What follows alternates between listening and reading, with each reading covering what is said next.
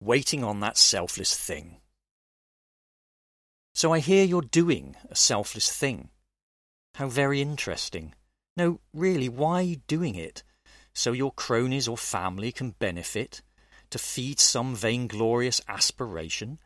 Or scandal with hair-shirt reparation?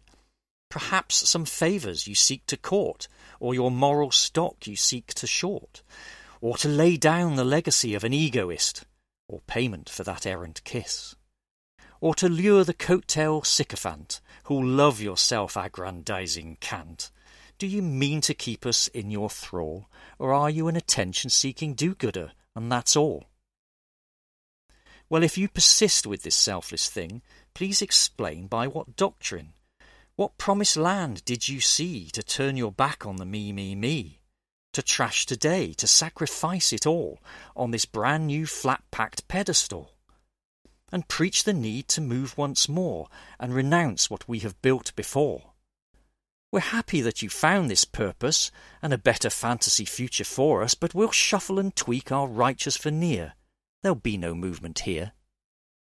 And so democracy for change stands frozen, waiting till those to hate are chosen, or bait for a disenfranchised nation to begin their unifying imitation, those tired enough to surrender individual burdens for a brazen agenda, and will lose our paradise for the want of an educated sacrifice.